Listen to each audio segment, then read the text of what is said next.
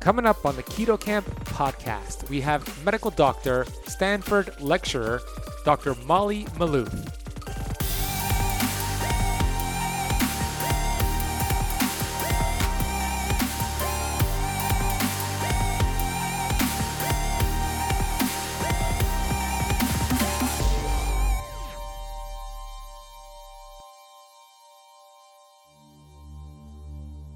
Fasting is a great way to actually give your body the ability to do a cellular housekeeping called autophagy. And so this is basically like you're in a beautiful kitchen, but it's covered in like dirty dishes and garbage in the garbage cans. And you just can't really work in that kitchen to make a nice meal because there's just stuff everywhere. So what's nice about autophagy is that it cleans out the kitchen for you. It cleans out the garbage, it cleans all the dishes, throws out all the stuff that's lying around, and now you have this like great condition for creating something really beautiful. I'm a certified functional health practitioner who's on a mission to educate 1 billion people. I've been obese for most of my life. From rock bottom to the top of the mountain, I am passionate about studying ancient healing strategies like fasting and the ketogenic diet and curating this information on the Keto Camp podcast. My goal is to bring you the thought leaders in this space. My name is Ben Azadi, and I want to thank you for spending part of your day with me. Hey Keto Campers, I hope you're doing fantastic today. Sending you much love and light wherever you are in the world. We live during these unique times of the quarantine and the coronavirus. So thank you for choosing this podcast, a positive message during such negative times when you turn on the news and turn on your social media. I'm excited to bring Dr. Molly Maloof to you. This is her first time on the Keto Camp podcast, and boy, did we have a fun discussion. During this interview, we talk about the role the mitochondria plays with health span, lifespan, and energy and fat loss. We talk about exercise and its relationship to this adaptation, this hormesis, and which specific exercises that Dr. Molly believes are the best to accomplish this. We talk about why fasting is a great way to create this metabolic stress where good cells get stronger and bad cells do not adapt. Dr. Molly gets into the cellular house cleaning process, aka autophagy, and she actually shares a brilliant analogy about autophagy that you gotta hear. Dr. Molly talks about hypoxia training and the benefits of it. Her favorite ways, give you a sneak peek, free diving and breath work. She also gives additional tips for creating more of these mitochondria power plants within our cells. And we talk about the process, this unique process called xenohormesis. You might have heard of it before, maybe not, but she'll break down what exactly it means and how to accomplish this. I also asked Dr. Molly what is the most surprising research she has seen on fasting. She's going to share a very interesting study. And then she gets into ways to activate this brown fat, this mitochondrial dense fat that burns more calories than white fat. This is a fantastic conversation. The majority of it is deep diving into fasting, into mitochondrial health. So if that is something you are interested in, you're going to fall in love with this interview with Dr. Molly Maloof. Please take a screenshot right now of this episode and post it on Instagram. Shoot me a tag and shoot Dr. Molly a tag. When I see it, I'll share it on my stories. My Instagram handle is @thebenazadi, and Dr. Molly's is drmolly.co. Be sure to check out the notes of this podcast so you could see Dr. Molly's website, her Instagram, her social media. Go follow her work. It is fantastic. Before I bring her on the show, I want to thank you so much for choosing this podcast out of all the podcasts out there. Thank you. Please leave the Keto Camp podcast a rating and review on Apple Podcasts, Stitcher, or wherever you're listening to. It really helps the show get into more hands and makes a big difference. So please do so and text this show to a friend who is fasting and you know they could get so much benefit from listening to this podcast. I want to share with you real quick the show sponsor, which is Purity Coffee. Purity Coffee is the highest antioxidant coffee beans I have found. They have tested versus 46 leading brands and have won over each of them on quality and taste. I don't know if you knew this, but coffee is the number one sprayed crop in the world, loaded with pesticides, herbicides, and even mold. This can create leaky gut. This can create inflammation. So we want to make sure our coffee lives up to our high quality standards of health. You could get Purity Coffee for 10% off and free shipping because you are a listener of the Keto Camp podcast. Head over to puritycoffee.com and use the coupon code KK10 to get 10% off and free shipping. Again, that is puritycoffee.com. Use coupon code KK10. If you'd like health coaching on keto, on fasting, and would like to be a part of an amazing community, I'm referring to the Keto Camp Academy. I have an online program where you can join from anywhere in the world, and you'll receive A to Z, keto, fasting, sleep, performance, everything when it comes to health. 150 plus videos that you cannot find anywhere else. And you are part of this amazing community. You will receive 2 monthly health coaching calls with me. We're starting to do weekly online workouts via Zoom. Since everybody's at home, I customize a workout and we all work out together. It's an amazing community. There's experts, New York Times bestselling authors, legends in the health space that do exclusive trainings for the Keto Camp Academy members.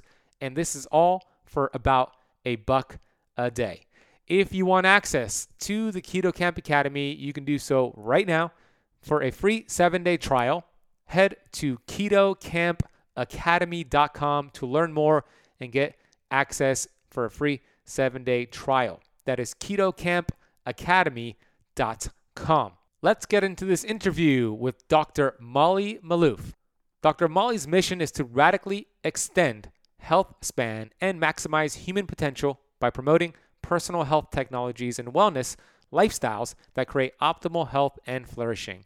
Dr. Molly values health, curiosity, autonomy, family, and community, inspiration, transhumanism, truth-seeking, and design.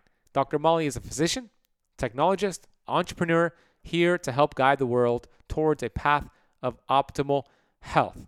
Dr. Molly, welcome to the Keto Camp podcast. Hi, how's it going?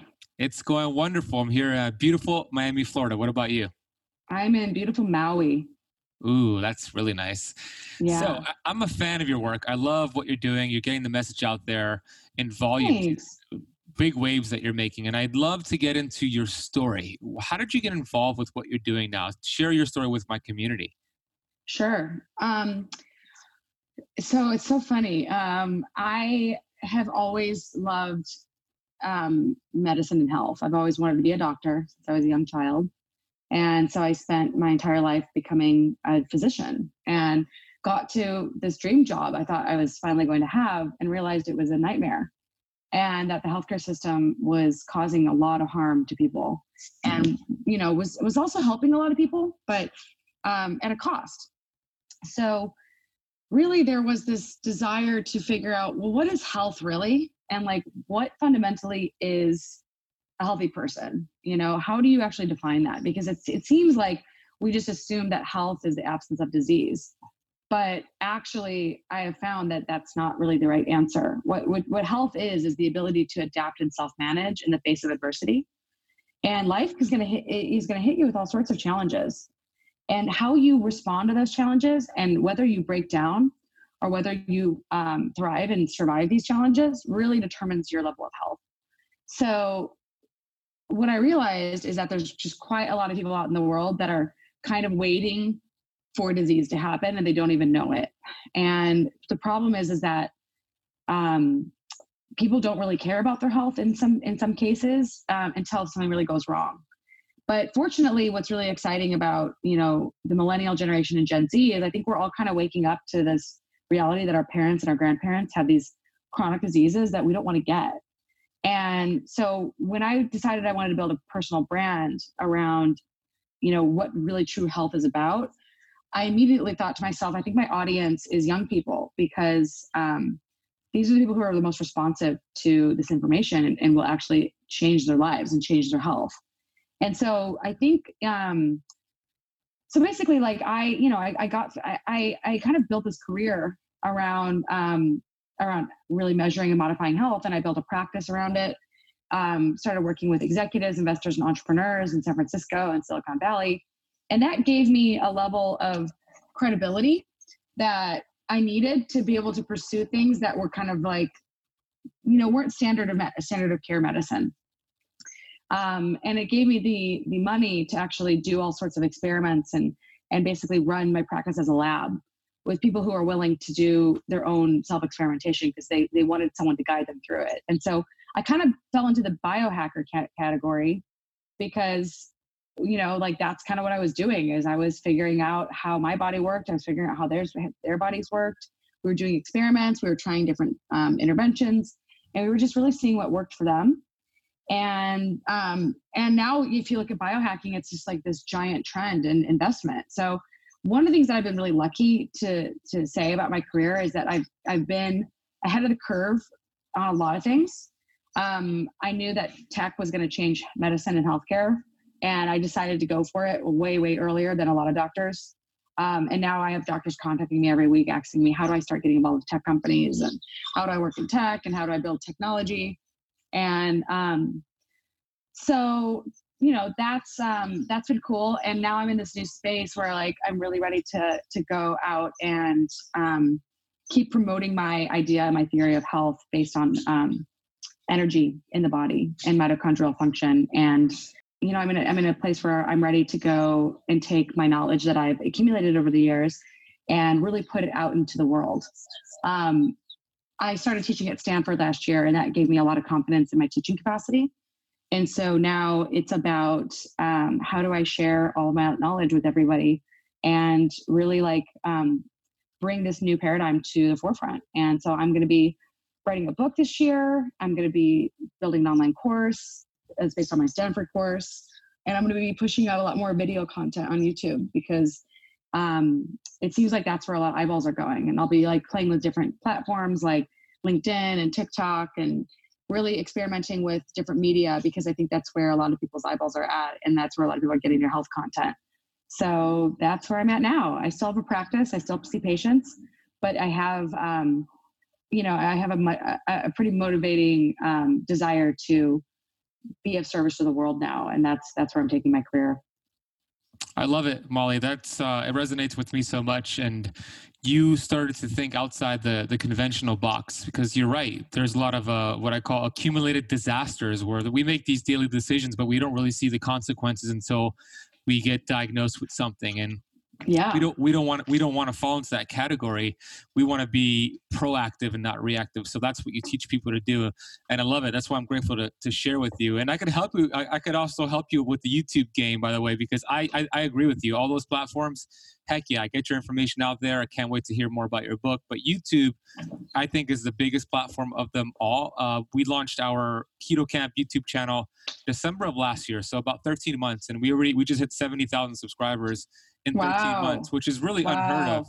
So I could definitely share some YouTube tactics with you. I would love that. Yeah. I would love that. It's so great to be acquainted with you and have this as a resource. Yeah, absolutely. Because I love your work and I got so much from you. So whatever I can do to thanks. Yes. So let's go back to what you said. You said the mitochondria. You said cellular health is where it's at. If you want to get well, you got to fix the cell. So what are some strategies that you implement to stress the mitochondria to create this adaptation where the mitochondria get stronger and they thrive? Yeah, this is basically what you're talking about is hormesis. Yes. And there's a bunch of different ways to induce hormesis, right? And the most basic way is exercise, right? A lot of people don't realize that exercise is actually a hormetic stressor that enables you to adapt to greater demands. So every time you actually exercise, you send the signals to your body that it needs to create more capacity for you to handle more of that tomorrow.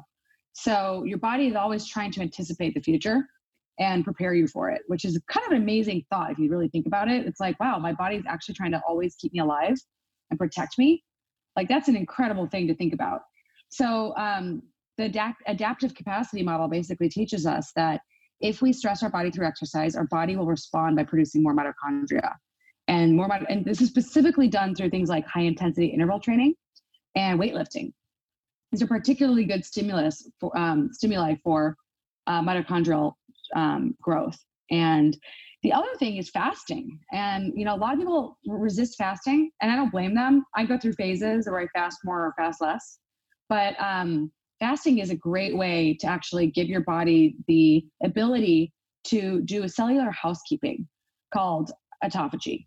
And so this is basically like you're in a beautiful kitchen, but it's covered in like dirty dishes and garbage in the garbage cans. And you just can't really work in that kitchen to make a nice meal because there's just stuff everywhere. So what's nice about autophagy is that it cleans out the kitchen for you. It cleans out the garbage, it cleans all the dishes, throws out all the stuff that's lying around. And now you have this like great condition for creating something really beautiful. So fasting is another example. Some other ones that I'm really a big fan of are hypoxia training. So anyone who's ever done any form of like breath work, or even like free diving, or in my case, I've been really enjoying going snorkeling without the snorkel, where I just hold my breath and I dive. And just inducing a mild amount of hypoxia can actually stimulate the body to create more mitochondria. Another great example would be hot and cold stress. So, I'm a big fan of sauna and cold plunge. I don't know about you, but it's like one of my favorite things to do is to go to a spa and just get really, really hot in the sauna and then just get really, really cold and do the sort of rotate those. And then probably one of the more interesting things that most people don't think about is this thing called xenohormesis. And it's basically xenohormis. And it's basically the ability for the body to respond to certain plant chemicals as mild stressors that actually induce pathways of detoxification and cellular regeneration. So xenohormesis is something pretty cool that a lot of people don't think about. But I try to eat foraged and wild foods occasionally. So like at the farmer's market here in Maui, they have wild fiddlehead ferns. And like wild plants have so much nutrient density, but they also tend to have these xenohormetic compounds that can actually induce your body's ability to take better care of itself. So these are probably my favorite sources of hormesis.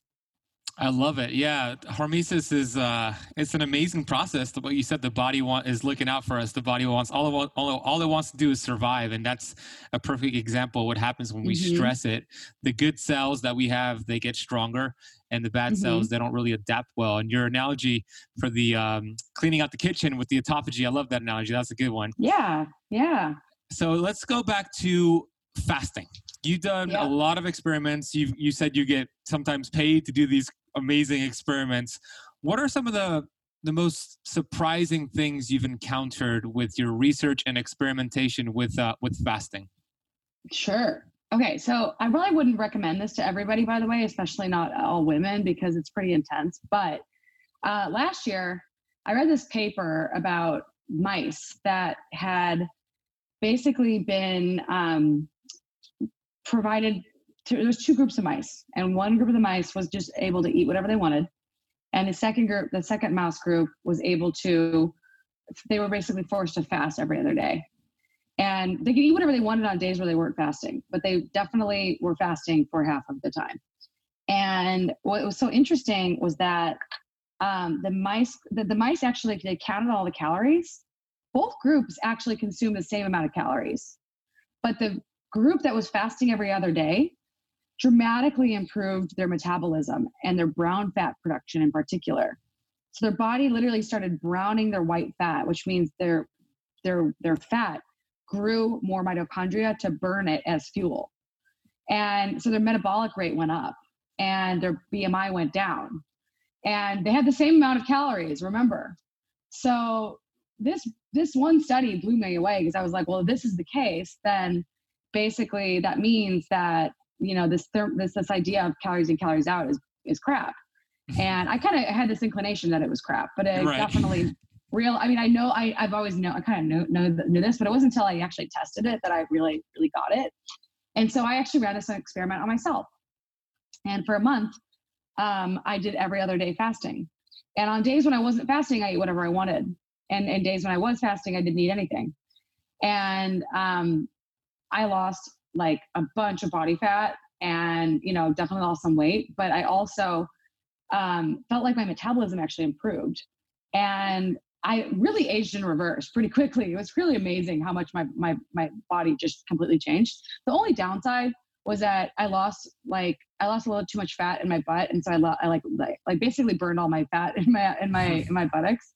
So some girls like having a bigger butt. I think it's more attractive to have some meat on your bones. So I wouldn't recommend that everyone go out and do this, but it is something that a lot of people are doing now is different types of fasting experiments. And so like even intermittent fasting has been shown to improve markers of metabolic syndrome in clinical studies by this guy, Satchidananda Panda, who's a really great researcher in Southern California. And, so even just starting with 14 hours, even 12 hours, if you don't even do 12, just start there and move your way up and gradually adapt to higher demands. And then before you know it, you'll find that you have this like ability to withstand stress more effectively. Like once you're able to go without food for a day and fast, you kind of feel like you have this superpower. You're like, wow, like I could literally, like I can go 3 days without food and nothing bad will happen. And I might get a little bit cranky by day 3, but like the fact that you can do this and the fact that you can train your body to handle this kind of demand is actually an amazing superpower to have. And so I think it's pretty cool stuff. Yeah, I love fast. It's my favorite tool in the toolbox, if done right, of course. Fasting is, right. It's really cool. And we're designed for feast, famine cycle. So that's what it's going back to. Exactly. So you said you did 1 day eating whatever you want. So you had breakfast, lunch, and dinner on those days? Yeah, on those days I ate breakfast, lunch, and dinner. I was in Japan, living in Japan. So I was eating making miso soups with all sorts of vegetables and like eggs and tofu and like I would eat like nuts and seeds, and I was eating sushi, and I was eating like whatever looked good at the store. I would make these big plates of food. And it was really fun actually. But the reality is that like I do think that there is a slight downside to doing too many long-term fasts, and that is you got to be really careful with your microbiome, because you can actually deplete your microbiome through fasting. If it's not being fed, they're not going to live. So I do see that people who do too much every other day fasting or like extended fasting, you see them develop like depression in some cases. And I do think that there's a big relationship between the microbiome and the mood. And so you can't ignore that. And so one of the things that I'm trying to think about as I'm redesigning, I'd like to be able to do fasts without having I don't know if you've ever noticed this, but you can get loose stool after like a 3-day fast because you basically killed off your microbiome, and then you reintroduce food and then it goes right through you. So I think that there's got to be an in-between way to handle this. And I think the answer is probably going to be feeding the microbiome with adequate fiber during the fast. And like fiber usually doesn't have any calories, maybe it has a few calories, but like I think there's got to be a way to fast without kind of like a fasting mimicking diet by Prolon, which I just did a TV segment on that. But we've got to start thinking about ways to maintain optimal health and maintain optimal nutrient status while we experiment with nutrient deprivation. Hey, Keto Camper, I want to interrupt this episode real quick and let you know about a product I've been using to reduce inflammation and to get better sleep.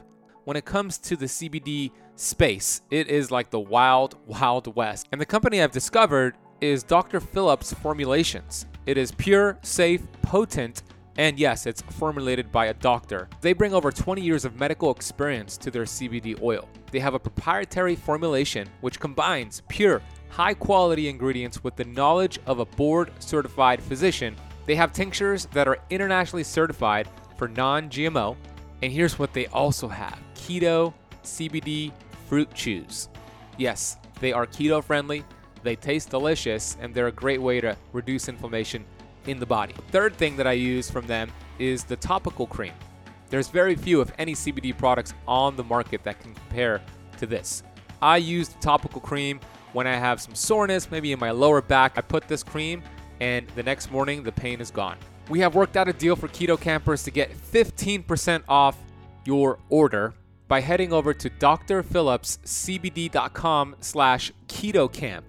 Dr. Phillips CBD is spelled DrPhillipsCBD maloof.com/ketocamp. Remember, that's camp with a K. Let's get back to this episode. Yeah, so I could share like- something with you, Molly. Yeah. Sorry to cut you off. No, So last fine. year in 2019, every 90 days or so, I took a group of about 40 people who were, most of them were sugar burners, never really practiced fasting. They were not keto adapted. And I took them through a 7-week program. So it was about 40 people. I've done 4 of these.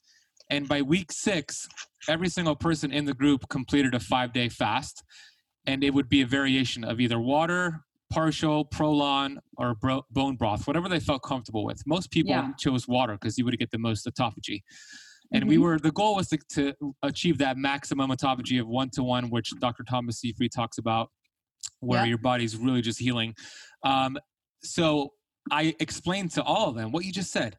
Look, when you go through a fast, your body's going to starve down all bacteria, good and bad. So how you break the fast is almost as important as the fast itself, because you could get a lot of symptoms if you do it the wrong way. So I taught them exactly what to do. They don't eat animal protein the first 2 days breaking the fast. They have a little bit of some kimchi and sauerkraut, but not too much. They have some steamed veggies and eggs. And then by day 3, they go back to their normal eating.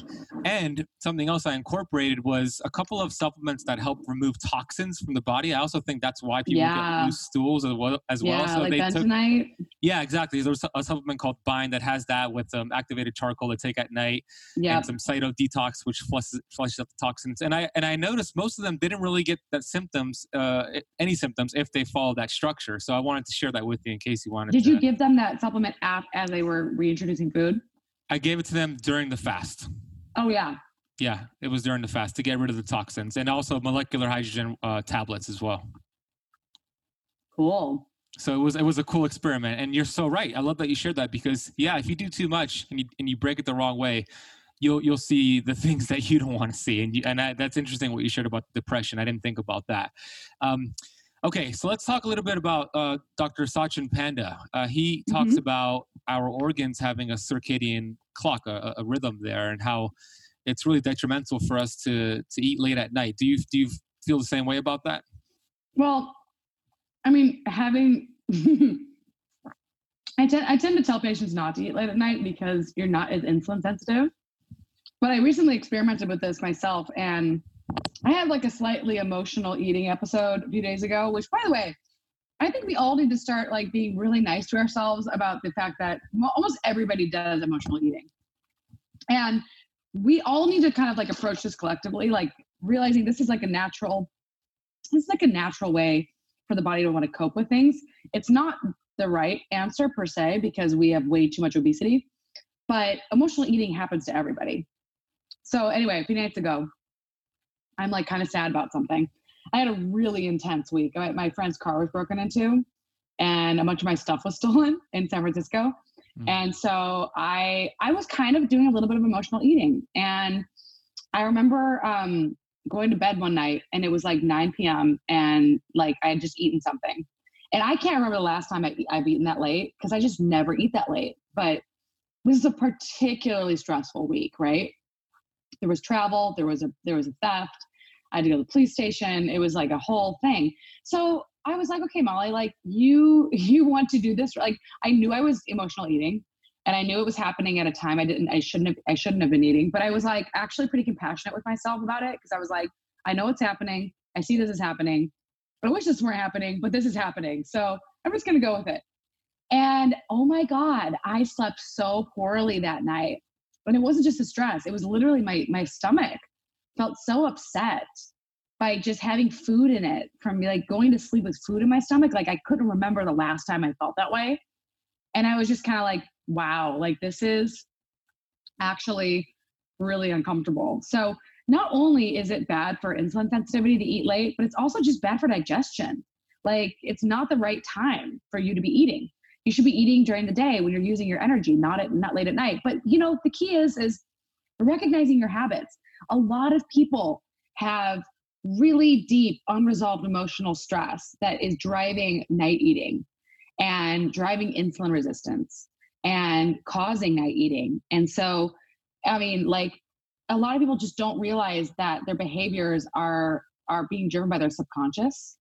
And it's really when you bring these these things to light, that you can start really harnessing the understanding of like what's really going on in your body. But yeah, I think a lot of people eat late at night out of habit. I think a lot of people eat late at night out of boredom. And I think a lot of people eat late at night out of like emotions and feeling emotional about their lives. And so, you know, the real answer to all of this is just to recognize, like, it is not ideal. It is not a habit you should have. It is a habit that can be broken, but it takes discipline, and it takes, like, you know, I had a rough week. There's been some emotional eating this week, and you know what? Like, it's time to get back on the saddle. That's what health is about. It's about, you get hit with a stressful experience, you adapt, you self-manage, and you recover. And part of that recovery is not letting all of your positive health habits go to waste. So tomorrow, I'm actually doing a 24-hour fast. And I'm really excited about it because I'm going to go sit by the pool, and I'm just going to enjoy the day, and I'm going to have some light exercise. But like, it's really going to be nice to actually clean out some of the damage that I did this week, you know, which wasn't very much actually. I actually lost some weight this week, but it was surprising how quickly actually I bounced back from the stress. And yet, you know, like, I don't feel like I did a bunch of damage to my body in the process, which is cool.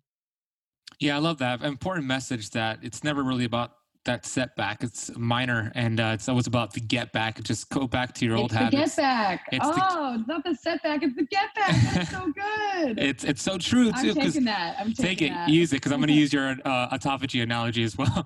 Oh, anytime. I'll give you credit, by the way. Yeah. I say it all the time because I have a program called my Keto Camp Academy, and there's 150 plus members in there, and a lot of them, they post about, oh my God, I had this weekend. I feel so bad about it. I feel so miserable, and it's just, okay, forget about it. Learn from it maybe, and just get right back on track, because it's not really about that setback. It's about the get back. So I love that you shared that. Now, that's Molly, so good. It's so good. It is good. I agree. I love it. Yeah. I wanted to ask you, should women fast differently than men? Yeah, I think we should be cognizant of when maybe is the best time to fast and when is not. So I have been so fortunate to be finally reading like books that are really designed for women and women's health, that are really outlining the hormonal shifts of the body that are different than men's. And so there's a reason why most clinical research is not done on women. It's because women's bodies change throughout the month, and those changes are real. And interestingly, the first half of the month, you're actually better at digesting carbs. And the second half of the month, you're actually better at digesting fats. And so, you know, for a lot of women, following, like, if you think about it, if the beginning of the month you're great at digesting carbs and you're also pretty insulin sensitive, one of the best things you can do is exercise a lot more, because you can tolerate more carbs when you exercise more. So I get heavier workouts in the first half of my month. And then the second half of the month, it's a little bit more, I'm a little bit more gentle on my body. But the menstrual cycle is actually a perfect time for fasting, because you're kind of past the premenstrual part of your cycle, right? The premenstrual period is like, you've got cravings, you've got, you know, a little bit of irritability in some cases, but during the menstruation, you're actually in the shedding phase, right? So it makes sense to combine the shedding phase of your body with fasting. So if you were to want to do more, more involved fasting, I would recommend doing it, you know, within the menstrual cycle, because you're already getting that, you're already not going to be moving as much. Your body tends to not want to do as hard exercise on your period. And so you can kind of take advantage of that time to go inward, because your mind also kind of wants to go inward and not do as much outward facing activity. So it's kind of the perfect time to be fasting. That being said, like, when it comes to just regular intermittent fasting, a lot of it has to do with your body fat percentage. And a lot of it has to do with your ability to manage your hunger levels and manage your emotions. And, you know, it's really important for women who have a history of eating disorders to be cognizant of how fasting might be a stimulus for disordered eating. So you got to be really careful with the female body. If you're too low of body fat and you fast too much, you can actually disrupt your hormones. But if you have things like polycystic ovarian disorder, or like, you know, excess, basically insulin resistance, fasting can actually be a great tool for helping you become more fertile. but it all depends on what your baseline is. If your stress levels are extremely high, which by the way, mine were about 3 months into summer last year, I actually had a really hard time fasting because my body was so stressed out. And if you have hypothalamic pituitary adrenal dysfunction, which means that your HPA axis is being thrown off by chronic stress, your job is actually not to fast a lot. Your job is to actually recover from stress, because you're going to be insulin resistant and you're not going to be having a healthy metabolism in that state anyway. So your job is to actually figure out how to turn off that stress response and really get back into a place of rest and recovery. So it's all about titrating fasting as a stressor with the amount of stress you have in your life, with what your baseline hormones look like and where you are in your cycle, if that makes sense. Yeah, it does make total sense. So much alignment here. The way I teach it is the 5 to 7 days before the monthly period, I recommend actually flexing out of keto and not fasting as much to get that insulin spike to help with progesterone and estrogen, which are low those days. So, and then once the cycle hits, you go right back into fasting and keto. So it's exactly what you just shared. And I love how you just said there's so many considerations there. Your body fat, do you have PCOS? So there's no really a cookie cutter approach to this. And that's why it's important to not just do what somebody else is doing, but do what's best for your body. So great advice there, Molly. And I know that you also have experimented with a CGM machine. Do you still have that, a continuous glucose monitor? I do. I actually wear them pretty regularly. So that's really cool. What are some of the trends you see with it? Like, I want to know this. Have you noticed, like, when you were stressed out and not eating food, you see your glucose spike up? Oh my God, yeah, totally. Many times did I see my body raise blood sugar when I was trying to fast, and I hadn't been eating anything, and I was watching my blood sugar go up, and I was like, okay, this is definitely not the day for fasting, because you should see your blood sugar go down as you fast instead of go up. Yep. So if it's going up when you're fasting, that means you're stressed out and you need to do something more gentle like Prolon. And that's why I like the fact that there's options out there for people, because you got to really meet your body where it's at and create the conditions for success. And fasting is a stressor. So if you have a stress cup and you're filling it with stressors, you got to realize it's going to overflow at some point. And so you got to really look at fasting as like a tool for making you stronger against stress, but not causing you more stress. Because it does that for people, and it can cause damage for people. Great share. I agree with that. So what about hunger? Hunger during fasting. We got the hormone ghrelin making some noise. What are some tips for hunger? Well, the first thing is that people don't really understand hunger. They think that hunger is just like this thing that happens, and yet hunger is a really complex, fascinating thing. So the thing about hunger is that you are constantly being sent messages from your environment to eat, right? Every time you see a picture of food, a commercial, you walk into a kitchen, you smell food, you see food literally in front of you, you actually have this thing called hedonic hunger. So it's like the hunger from the sensory experience around you that makes you want to eat. It's not necessarily that you may not even be hungry, but you just see food and you're like, I want to eat something, right? So that's like, that's a form of hunger, right? And then there's actual hunger from really being hungry. And that's when, your blood sugar levels go down, your stress hormones go up, your body's like, okay, give me some food now. It's been a while since I've eaten. And what's interesting is that ghrelin will actually spike about 3 times a day, usually around the time you're supposed to eat. So there's also the sort of hunger that comes from just the natural adaptation to food expectation. So your body kind of gets hungry in anticipation of what it's used to getting. And if you change your meal timing schedule, your hunger and ghrelin curves can also change. And then there's also hunger that comes from, disordered metabolism. So if you eat refined carbohydrates and sugar, and then you get really hungry, you basically have had a blood sugar spike and insulin output, and then the insulin takes the blood sugar, lowers it to levels that are below threshold, right? So like hypoglycemic levels. This is really common in people who eat too many sugars and too many pies and pastries and sodas and fries and refined carbs, is that they get these spikes and these drops. And when that drops and your insulin goes down, that can actually stimulate hunger as well. So low blood sugar can stimulate hunger, and it can be pushed low by eating the wrong food. So you could have just eaten something and yet you're hungry an hour later. And I was talking to this guy who was like, yeah, I'm having pasta tonight. Tomorrow morning, I'm going to be so hungry when I wake up. And I'm like, yeah, of course, because you're going to lower your blood sugar pretty quickly soon. And then you're going to wake up and be like, holy shit, where do I get more food? And then there's like, and so there's a bunch of different forms of hunger. There's hunger that comes from, drinking heavily the night before. And, your liver has had to do all this work overnight.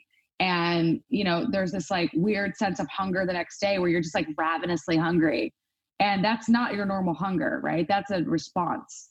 So the thing about it is that if you are doing extended fasts, you can gradually work your way up to a water fast. You can do things like have broth or have coffee or tea, but just recognizing that your fasting will get, you'll have a bigger bang for your buck the more you can not rely on caloric foods during a fast.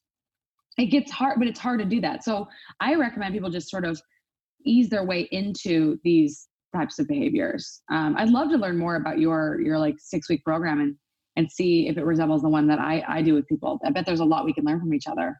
Yeah.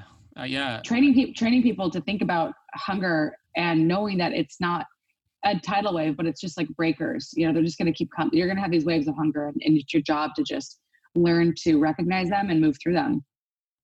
Yeah, I love that. You explained the different levels of the hunger, like I've never heard before, actually. So that was brilliant. And yeah, the way I explained it is kind of similar. When hunger is a hormone, hormones come in waves. If you could keep yourself occupied, but then there's different types where maybe you shouldn't be fasting, and you gotta. I have all my clients monitor their glucose and ketones because I want to see that trend as well. Like you said, I want to see glucose drop throughout the day and ketones rise. That's how I know they should continue the fast. And if I see the opposite, then I tell them to break the fast. So the way I teach keto and fasting is very different than most keto people out there, I would say, because I don't teach keto and stay in ketosis and that's that. I teach keto flexing. We reset the hormones and metabolism, teach the body to burn fat, and then we start flexing. So I teach the 28-day keto adaptation, and then we pair intermittent fasting after that, and then we start flexing. So there's an approach. So by flexing, do you mean like cyclical ketosis? Yeah, exactly. So Yeah. I call it keto flexing, and I have 4 different ways to do it. But yeah, cyclical ketosis. Cool. Exactly. So yeah, I would love to learn more about your program. Is it already out? Not yet. I'm in the process of writing a book right now, so it's all going into the book. What's the name of your book, or do you have a name yet? I don't have a name yet. I've got a few options, but my agent doesn't want me to share it yet. Well, I'm excited for it. Do you have an estimated date for release? Well, first we're working on the book deal, and then probably 2021 will be when it'll come out. Great. So I'll have you back when it comes out, and we'll release the episode that week. And, I can't wait to read it and support it any way I can. So use me as a resource. Okay. Yeah. We are running out of time. I have my rapid fire questions for you. Ready for it, Molly? Great. Let's do it. What is your favorite keto food? Good question. I love coconut products in general. They're so good. I'm actually about to make like a keto ice cream that's made of coconut cream instead of milk and cream. And it uses allulose, which is maybe one of the safer fake sugars. I don't do it very often, but I'm really stoked. I mean, like I'm going to be fasting tomorrow, so I'm kind of going to enjoy my day today. And it's got eggs and vanilla and salt and some allulose. And so you add some cocoa powder and some peanut butter, and it's like the best chocolate peanut butter ice cream. So I'm going to do that, and then I'll probably start my fast this evening and go through till Sunday. Yeah. That sounds delicious, and enjoy your fast as well. What about non-keto food? What's your favorite non-keto food? Favorite food. I mean, I love vegetables. I can't believe I'm saying that, but I love vegetables. It's like the core of what I eat is green and non-starchy vegetables. So I feel like there's something missing from my life if I'm not getting a lot of green vegetables in my diet. So the carnivore people their heads just exploded. The carnivore people are all probably dealing with serious dysbiosis, and that's why they can't digest fiber. I'm really not a believer in the carnivore diet long term. I think that it's for people who are sick and have a hard time with digesting food, but it's just, there's really no evidence that suggests that it's a long-term healthy diet. So that's my argument, and I'm going to stick with it. Yeah, Molly, you're awesome. The reason why, by the way, is that the carnivore diet is like mTOR all the time. Yeah. Like if there's anything anyone knows about health span, it's that you have to keep growth in check. And so the way that you get mTOR stimulation is through protein and amino acid digestion. So eating a carnivore diet is actually inducing a lot of mTOR stimulation. Great if you're trying to build muscle, not great if you're trying to fight cancer. The other thing is people are always talking about, eliminating refined carbs and sugar. That lowers insulin-like growth factor. But, people don't talk about mTOR enough. And it's like, how can you possibly be healthy stimulating mTOR all the time? Like, it doesn't make sense. I love it. I'm with you on that, and I agree. There's an art to mTOR autophagy and that balance. And if you are doing carnivore, you're going to be spiking mTOR frequently, and we don't want that. I mean, bodybuilders, they age faster because they're always spiking mTOR. So it's something similar to that. And I also have a similar approach to you when it comes to the carnivore diet. I love it for some people short term, but I don't like it long term. I think the issue or the solution shouldn't be to just switch to carnivore long term. It should be to heal the gut, that dysbiosis that you talked about. And then get out of there. And I interviewed Dr. Paul Saladino, who's brilliant. Yeah. Who was on my show. And we just agree to disagree to some things. I know this. There's not one ancient culture in the history of this world that ever stuck with the same diet long term. Yeah. It's called carnivore keto. We're designed to adapt. This is the core message I'm trying to get people to understand about health. It's like, it's not the people who can tolerate the diet the best. It's the people who can adapt to the most types of diets. So that's right. True. That's true health. It's like, you give me different foods made of whole foods, by the way, and I can adapt, and my body can be metabolically flexible enough to handle that. Like, that's real health. I'm with you 100%. Love it. Okay, let's continue with the questions here. What is the best piece of advice you've ever heard? Honestly, lately, I don't think it's like ever heard, but I guess there's probably two pieces of advice. One of the pieces of advice was, if you don't believe in yourself, no one will. And that really gave me the motivation to go after my dreams without fear. Because I actually had fear, but it was like I could deal with the fear because I knew that I believed in who I was. And then the second piece, but that's actually shifted a lot because I'm like really working on dissolving the ego and the narrative self right now. So that was helpful years ago, but probably not as necessary or useful now.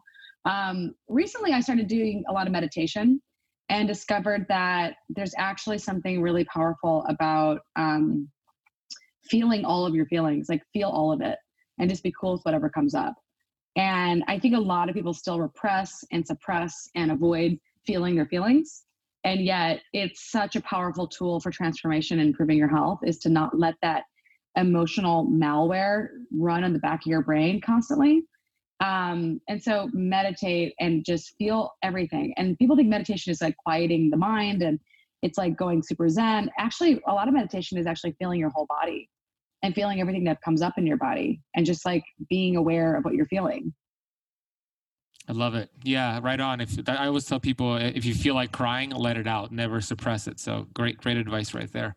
Yeah. What about the worst piece of advice you've ever had? Oh, this one guy I was working with years ago was like, you really don't want to associate yourself with biohackers because, people think that biohacking means like going around the system and you're just going to look like this fringe doctor. And I was like, actually, that was really bad advice. Like, being a biohacker is actually a giant like advantage to being like everybody else in the world who's dying from chronic diseases.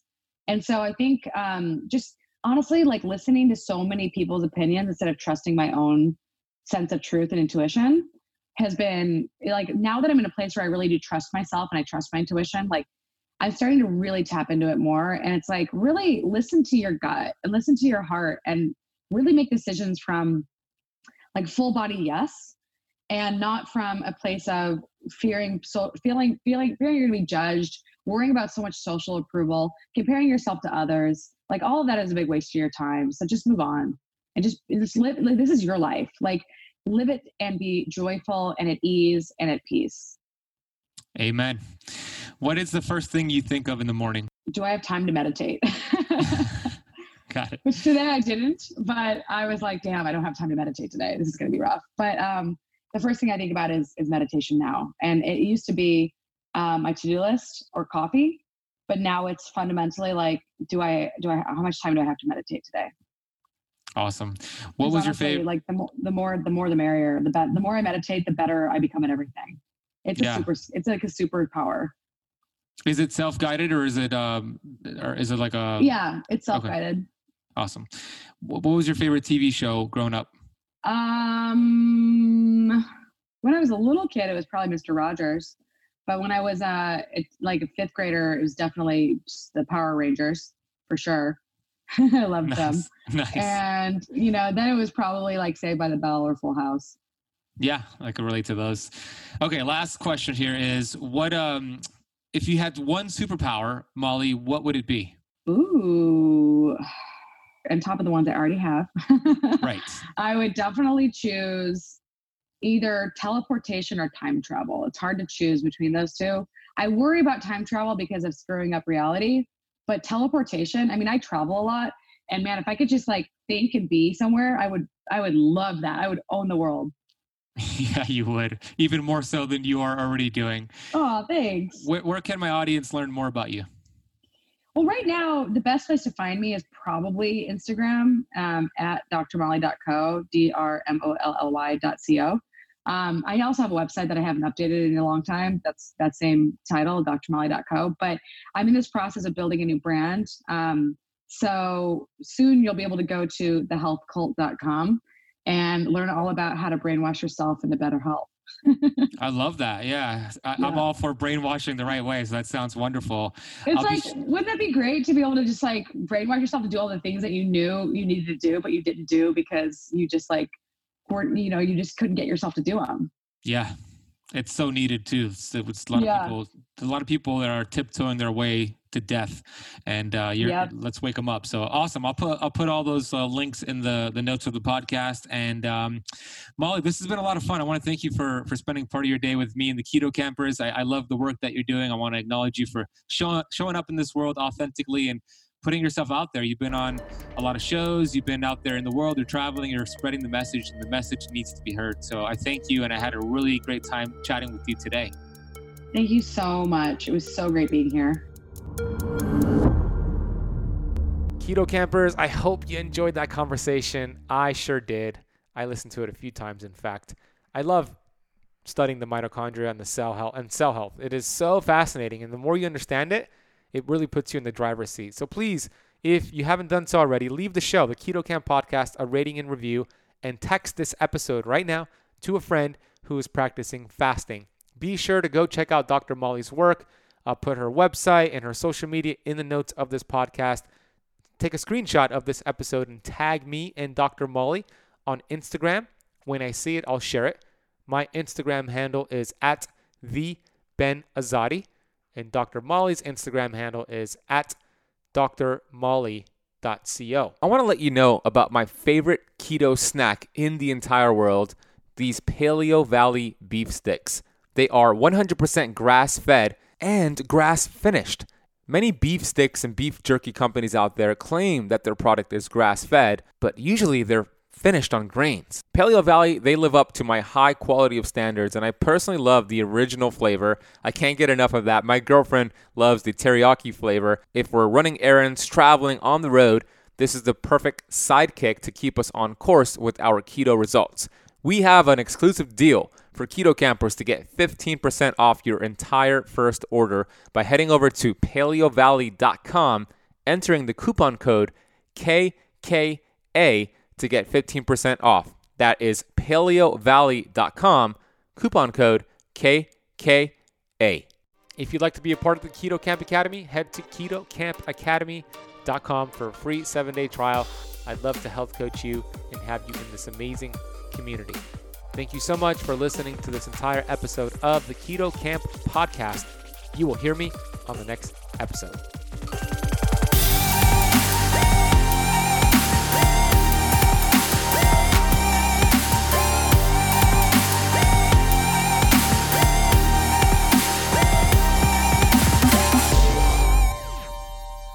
This podcast is for information purposes only. Statements and views expressed on this podcast are not medical advice. This podcast, including Benazati, disclaim responsibility from any possible adverse effects from the use of information contained herein. Opinions of guests are their own, and this podcast does not accept responsibility of statements made by guests. This podcast does not make any representations or warranties about guest qualifications or credibility. Individuals on this podcast may have a direct or non-direct interest in products or services referred to herein. If you think you have a medical problem, consult a licensed physician.